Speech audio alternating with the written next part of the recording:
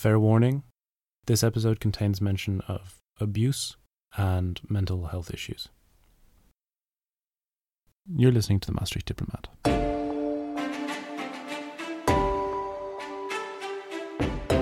Hello. Today I'm joined with Sharelle and Brandon. My name is Radi and we'll be talking about relationships. In modern times, women and LGBT have a lot more rights and can participate in relationships a lot more freely.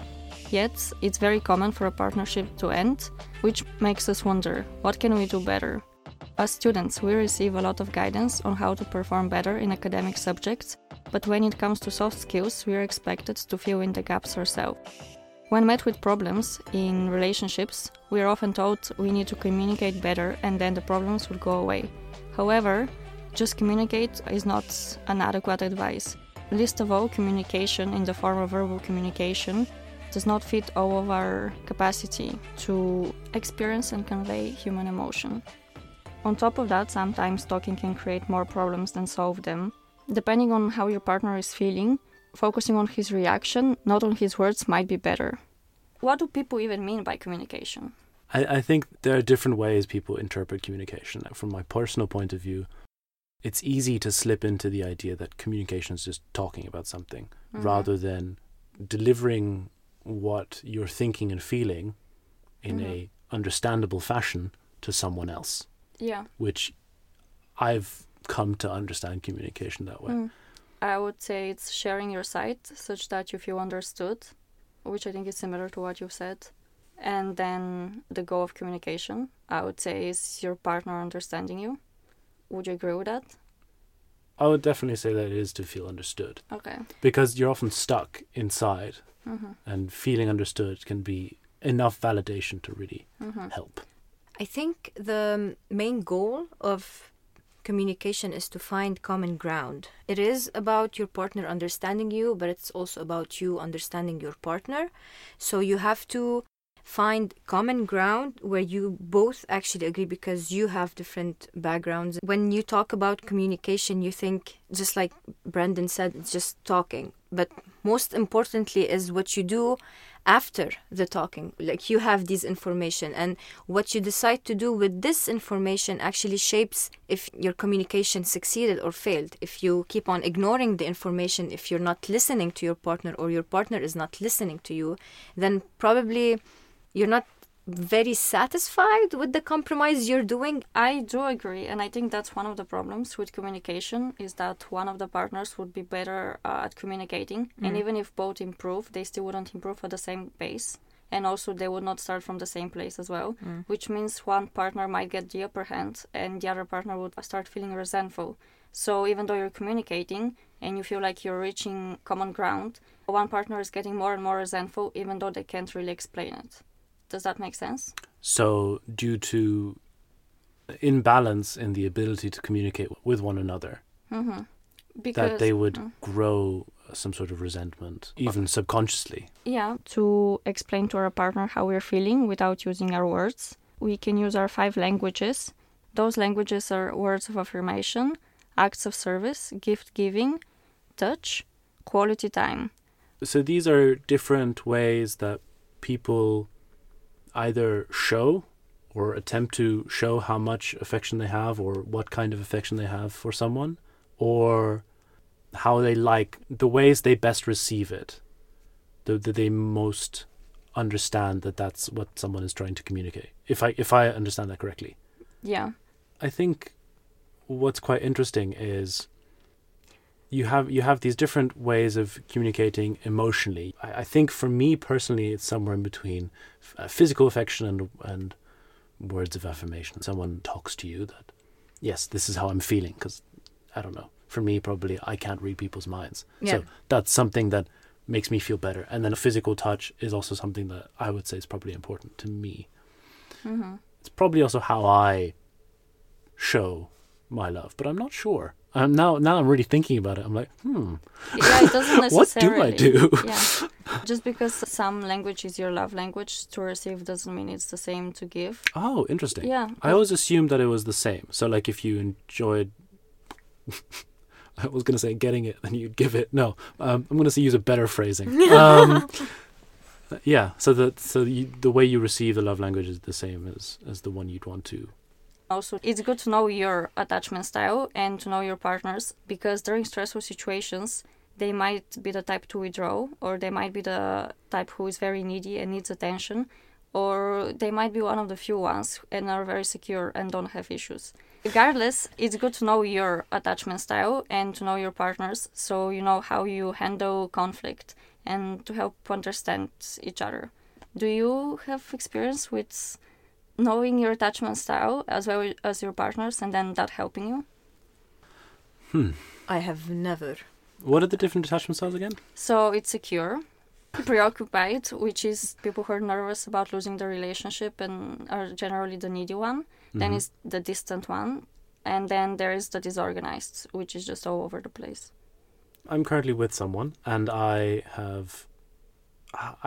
don't say I would be certain to know their attachment style, but I think I could have a good guess. To be honest, I think knowing the attachment style only doesn't necessarily help unless you also know their childhood, because you know that that's where it came from. And I think it will help you empathize with your partner more, because even if they're cold and you don't feel the love as you think you're supposed to be as their partner, you still understand that that's how they grew up and that it's an issue that reflects on themselves as well. Okay. So, for example, I think that's a good way for me to try to understand this. So, my partner, her parents had a divorce when she was young, and she had an experience with them that was different to what I had. My parents are still together. They had a turbulent point when I was a teenager, where it could have happened.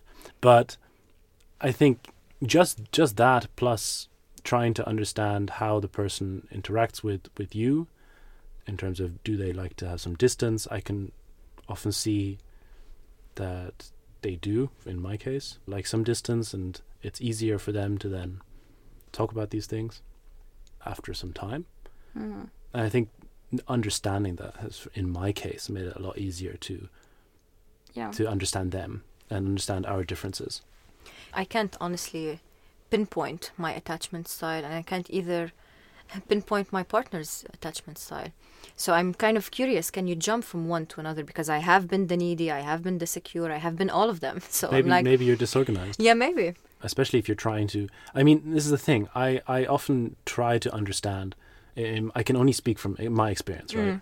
I can try to understand what is happening in my partner's head and what has happened in her past to make sense of perhaps why these things are interpreted in one way or the other, how something is felt, as best I can understand that. Yeah. And the same the other way around, right? But that's the thing, because sometimes you're trying to understand what happened with your partner. Instead, you should have tried to understand what's happening with you.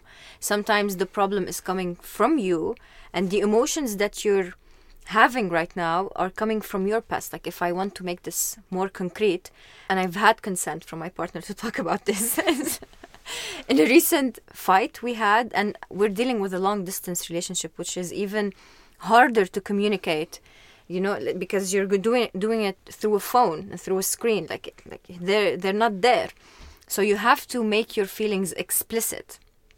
So in a recent fight we had, I was over the top angry, over the top confused, and we were having so many tension between us, and it was building up, and at some point I lost where our relationship is, and I forgot that our relationship is strong because he's not doing anything wrong. So why am I mad?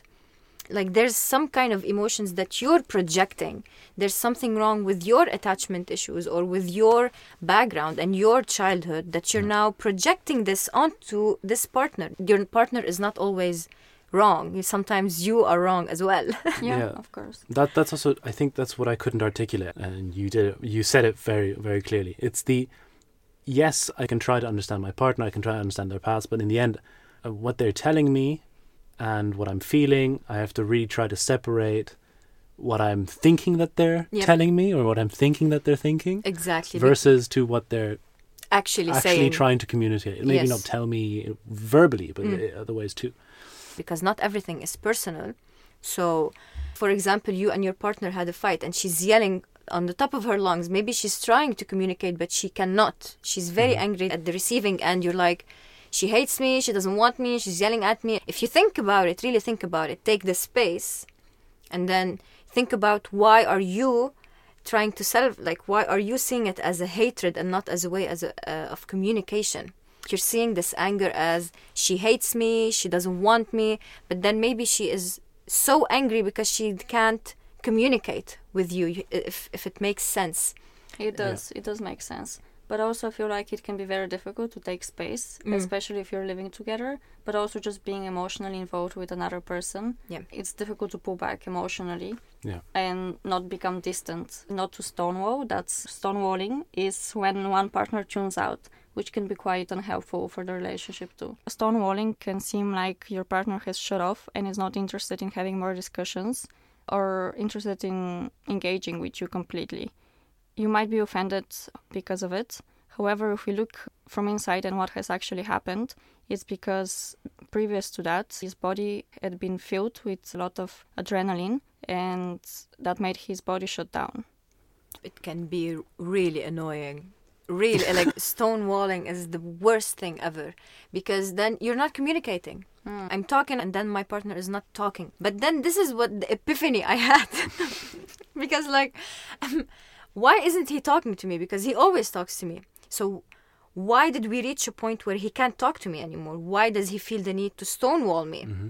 And this is where you need to let go. I think some people also have limits. Like from my experience, we don't really have arguments. We talk a lot about things, but I try to take things and try to analyze them, and I know that can be a lot. I've had to learn how to hit the brakes. And it has happened where my partner then, it's just too much. And she puts up a wall. And she's like, I'm tired. This is difficult. And I think that's also something that I'm quite grateful for, is being able to, on my side, learn that this is something that is just a coping mechanism for this person. And for her to communicate with me that now it's too much, I need some space. Also going back to all the different attachment styles, when you're more distant and all that stuff, that it makes perfect sense. By understanding the background and how they try to communicate, then on both sides, or more, who knows what your relationships are like, then it's a lot easier to finally get somewhere and finally understand. But how do you pull back without stonewalling yourself? So you want to pull back emotionally so you can reflect on yourself, but how do you make it in such a way that it is not seen as stonewalling to your partner? And I think it might be easier for you. I might be incorrect, that because you're in a long distance relationship, it's easier to reflect on it and just pull back. But it's more dangerous than yeah. Because if you stonewall so much that you actually drift apart because you can't really see each other. So I think when you say pulling back emotionally, doesn't necessarily mean to stop feeling anything for that person. It just means to give them a space to relax, because imagine you have a wound, and if you keep pushing on that wound, it's still gonna hurt, and nothing you do will ever fix that wound. What you can do is just leave it alone and it will heal. You just have to, because you reach a point, and I've reached that point so many times, like the more I try to fix it, the more I damage it. I also need the space, and he also needs the space.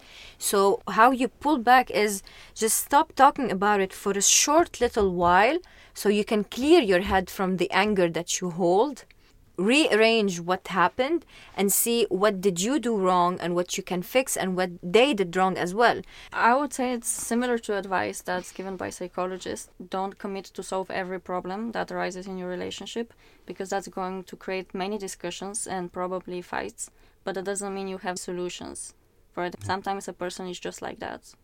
I wish I had a better way of putting it that isn't as combative, but it's like choosing your battles. You got to pick what do you want to address. You got to prioritize what's important. Yeah. I think that's how I understand what you're saying, right? I'm not going to pick on my partner if they left the stuff on the desk, like because you don't care about that. It's not something I really care about. I prefer if the living room table was not full of stuff, but I don't really care. Your life is not going to stop. Right. It's not enough for me to bring it up all the time. Yeah. Sometimes it can get too much, and then try to communicate that. But it's not the main thing. And there are other things that are more important. Like, for example, last night we had a discussion about university, what's the future, how we're going to proceed, if we're moving in different places, if we're not, it's all uncertain. But talking about that is then much more important than trying to, talk about not closing the bin. Yeah. I think just having a strong reason why, a strong purpose of the relationship, why you want to be in a relationship with that person. Mm-hmm. Would you agree with that?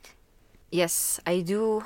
I do very much agree because to me personally, I think you should be in a relationship not because you want to be in a relationship and for the sake of having a relationship, but because that particular person would be an added value to your life. For him to be my partner has to be a very good person.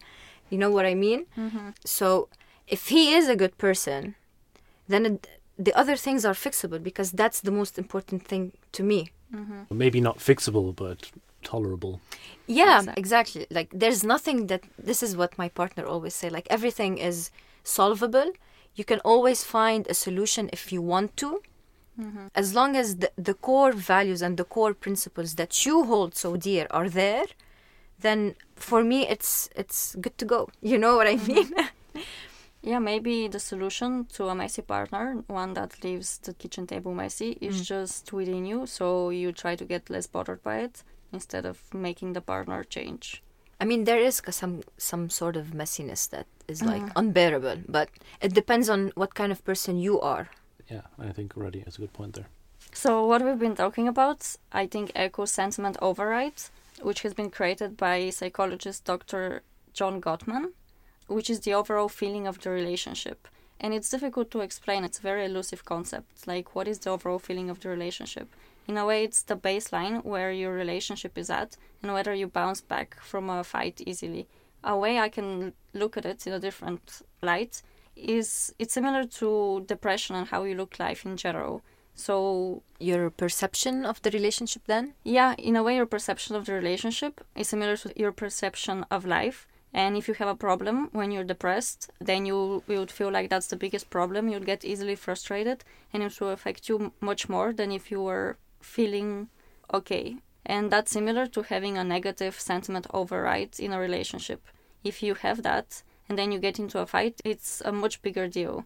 So, if I understand it correctly, the sentiment override is the general feeling you have, and it's affected by how many negative interactions you have? I would agree with that, and I think that's why depression can make a good analogy, because also when you've been anxious for a very long time, just had a lot of stressors, you might get into a depression just because of the anxiety. Similarly, if you've had a lot of fights and anxiety with your significant other, it means you see the point of the relationship less, and you are affected more by every small thing. Does that make sense? Yeah, I mean, if I understood it correctly, then it's the overall perception of the relationship you're in. So do you consider your relationship a healthy one, a happy one, a burden? Do you how does your relationship feel to you? Right? So if you have a negative emotion towards the relationship you're in and you're in a negative sentiment override, then the minimalist argument would turn into the biggest fight you've ever had because you come from a negative perception of your relationship. Yes, exactly. Okay. And if you're in a happy one, then you tend to bounce back easily from an argument because overall you consider yourself in a happy relationship or in a healthy relationship, and that would help in coming out of an argument or a fight in an easy, understandable, and with no damage. You just move on faster, and you can make your peace with that. Because after a fight, constructive. Yeah. I was trying to find a good word. Yeah, because no one teaches you actually how to bounce back from a fight. Okay, they've said sorry, but yet how do I get over this feeling of I'm hurt? They said sorry, but then that's not gonna heal the tears. You know what I mean? Yeah. I get it. No one teaches you how to bounce back. I also think it's interesting to learn how to bounce back from a toxic relationship, as long as it's not abusive, instead of just dropping the relationship and trying to find a good other partner, to work on it and to try to get to a positive place again. I think I've mentioned it, but don't be stuck on putting 50% in the relationship and then getting 50, or putting 100 and then expecting 100 back. Maybe because the way your partner is giving you their percentages is not the way you can necessarily perceive. Similarly, being in good health and then having one illness and you think that this is the worst thing that can happen to you, but you're not realizing how many ways your organs can fuck you up. How do you make the link between the sentiment override and the 50-50 thing? I think because if you expect to get what you're giving into the relationship, and if you are not, which is very common, because you would be looking for specific ways that you get back what you've given to the relationship. Hopefully it's not relationships. Whatever you want. Whatever floats your boat. Yeah. You get resentful. So basically you are perceiving that you've been wronged by your partner, someone that you love dearly, and you think that they should love you a lot too, and hence they should treat you fairly. But they don't necessarily have to treat you fairly, especially on your terms. But what does it mean to treat you fairly? Because I do agree on the fact that it's not always 50-50. Sometimes it's 80-20. Sometimes you give the 80, he gives the 20, and vice versa. Like whoever needs it the most, because you are a team. But I do agree on the fact that there must be some kind of reciprocity. Like the things you do, they also have to make an effort back. It doesn't necessarily mean like if I buy them flowers, that doesn't mean they have to buy me flowers. It's not that literal. But the fact of showing effort. So when I need the 80, when I need my partner to give me an 80%, they would be willing to do so because I've done this also. So it's just about the willingness of putting in effort. Yeah, I would agree with that. You mentioned that whoever is going through the most, or in a way who needs it the most, that person gets it. So let's say your partner is working and also a student, and they're being very stressed, and then you're expecting a lot of affection from them. Because you're giving them affection and because you are buying them presents from time to time. And they do show you care, maybe through their love language. But you are perceiving that it's not enough, and that's how you feel wronged. Then you communicate that. This is where communication comes in handy. What if that partner is already filled with so many worries and so much stress that they can't really deal with extra communication? Because what would you communicate? You would say, could you please give me more affection? Maybe you've asked it before. And yeah. I think this is also where what you said, Radi, where for me, where it makes the most sense, was the idea that expecting the same out of them could lead to then a resentment of them. Yeah, I think so. Okay. I think so. Yeah, but then maybe a solution would be like, in the case that you gave, if your partner is under a lot of stress and they're dealing with so many things, and maybe the solution would be to offer help. Because how can you be included, or how can you expect your partner to include you if you are not including yourself? Like if they are going through so much, it might be just that you help them go through it so they would be more at ease to give it back to you. Because there are things that you can't really ask for. Like you can't say, hug me please, and tell me you love me please. It's just, sometimes there are things that you can't really explicitly demand. And I do agree that in this situation that I've given, it might be good to offer help, but that would be giving more percentages out of your love or whatever. But then when they are over that phase, they will give it back to you. That's what you have to trust. You know, I agree the with reciprocity. that. As long as you completely trust that at some point he will make it up to you. And you don't even have to have the mental state of they will make it up for me. This word is kind of tricky because they don't owe you anything, and you don't own them anything. You're doing this out of love and because you want to stay in that person's life and you want that person to stay in your life. So what you're doing basically is not just for his sake or for the sake of receiving back. You don't do any good to receive good. You just do good because it's what's right, you know? That's a very good advice, actually. Yeah, and they're just going through some stuff. You have to help and you have to have faith that they will make it up to you. I can't find another word. I think not that they make it up to you, maybe that not even that they do the same thing. Just that when you need something, that in their own way, Yeah. they can try their best Exactly. to help you, to support you. Because in a relationship, you always hear people like, I'm always there for you and I will always be there for you. But then when you're counting the amount of percentage you're giving to your partner that whom you supposedly love so much and you will be there every time, then why are you counting?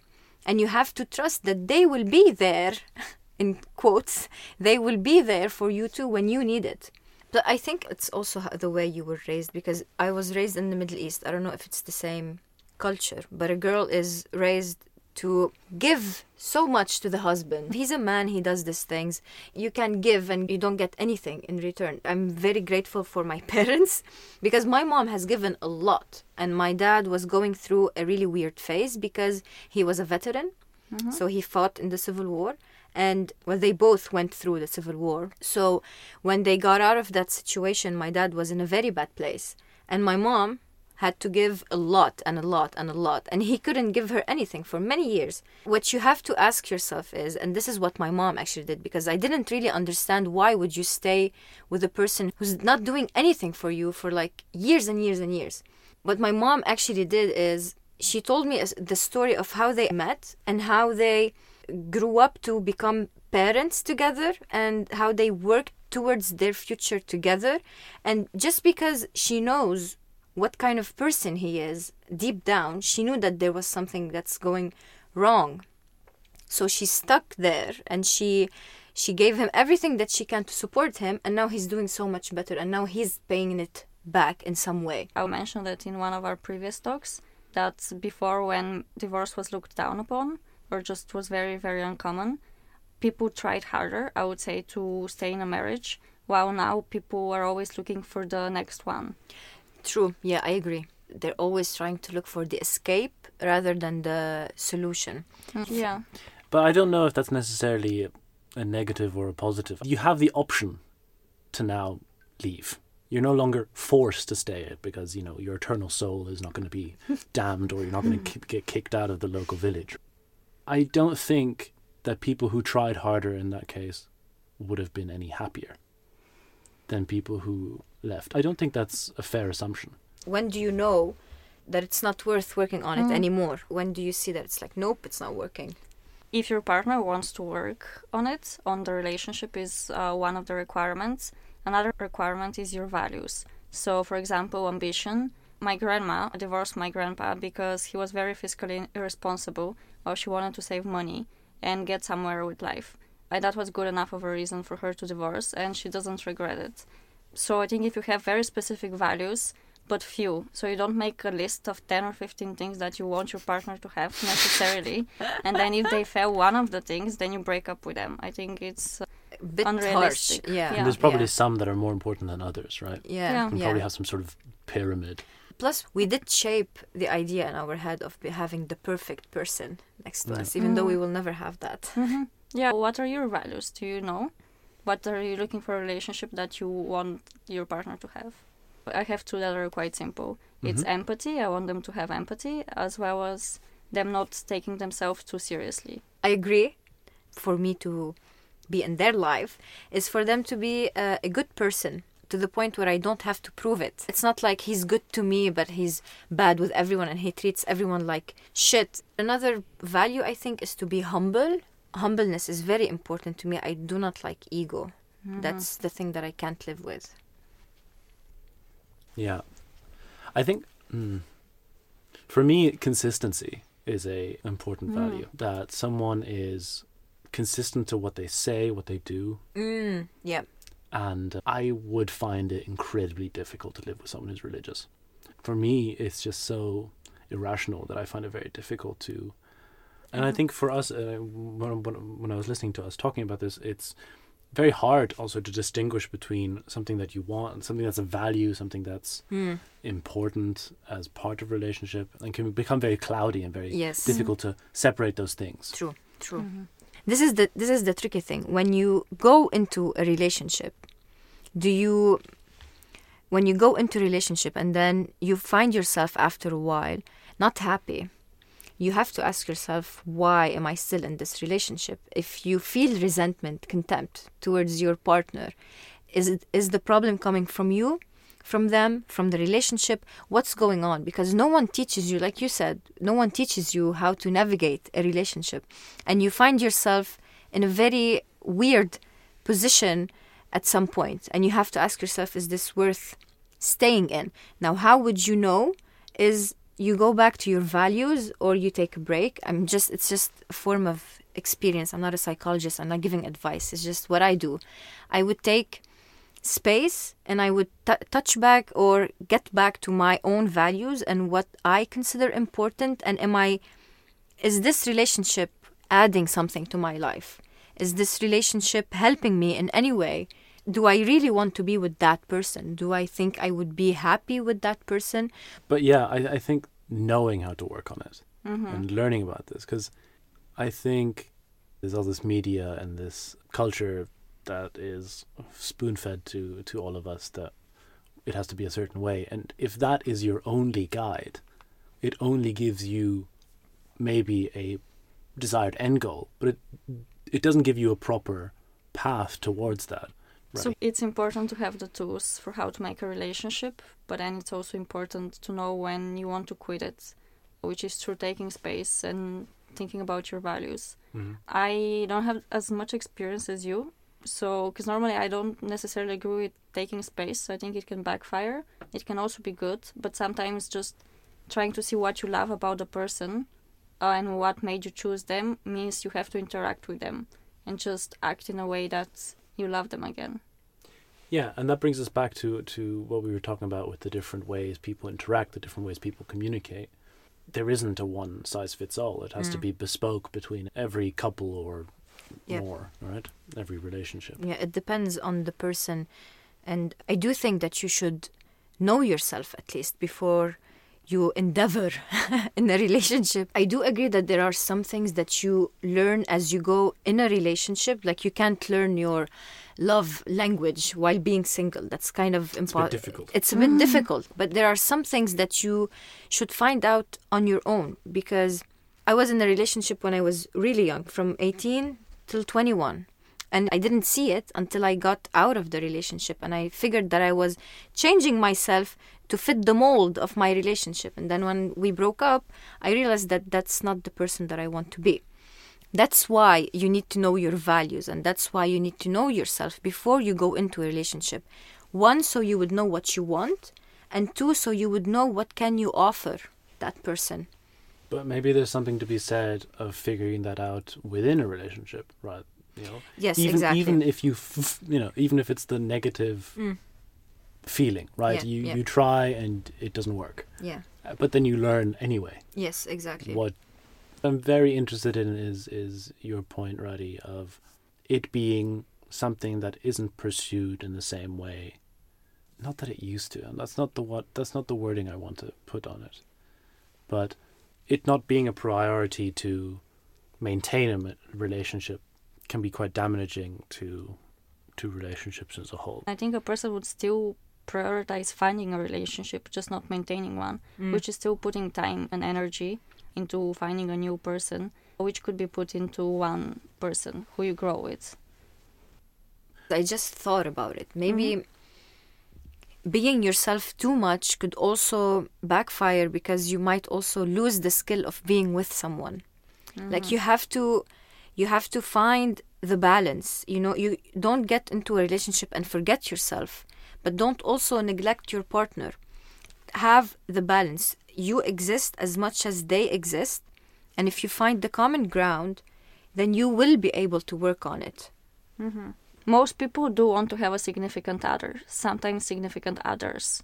It doesn't always happen in our age. Sometimes people want to put it off until a later time when you're settled down financially or have graduated. But if you do want to get into a relationship and you do want to make it work, realize that it requires more than just communication, and it will be some work on both people's parts.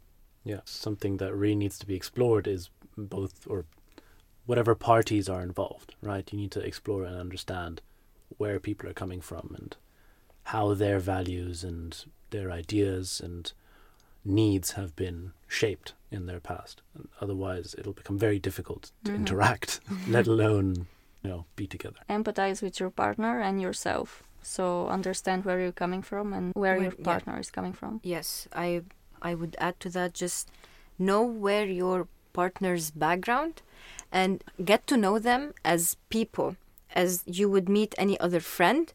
Learn about their experience as well as yours and build a base for your relationship. So whatever comes your way afterwards, you would have a safe space and common ground for you to move together towards another solution. As long as there's effort from both sides, I think a relationship could work. What ultimately you should do is just be easy on yourself and be Yeah. easy on your partner. Just remember that you are in control and remember that you can fix it as long as you trust your partner and your partner trusts you. In one way, we're very lucky that we're having these conversations at our age rather than 20 years in the future. I think the ability to really think on those things and learn from one another and from oneself. Yeah, I think those are very powerful tools. It's very important to self-reflect. Thank you for listening to The Mastery Diplomat. We hope you enjoyed our first episode of 2021. For more episodes, please subscribe wherever you're listening. Leave us a like or rating, we'd highly appreciate it. The lead producer on this episode was Radi. Co-producers were Sherelle and Brendan. The music in this episode was produced by Stone Ocean. Thanks again for listening. Hoi hoi.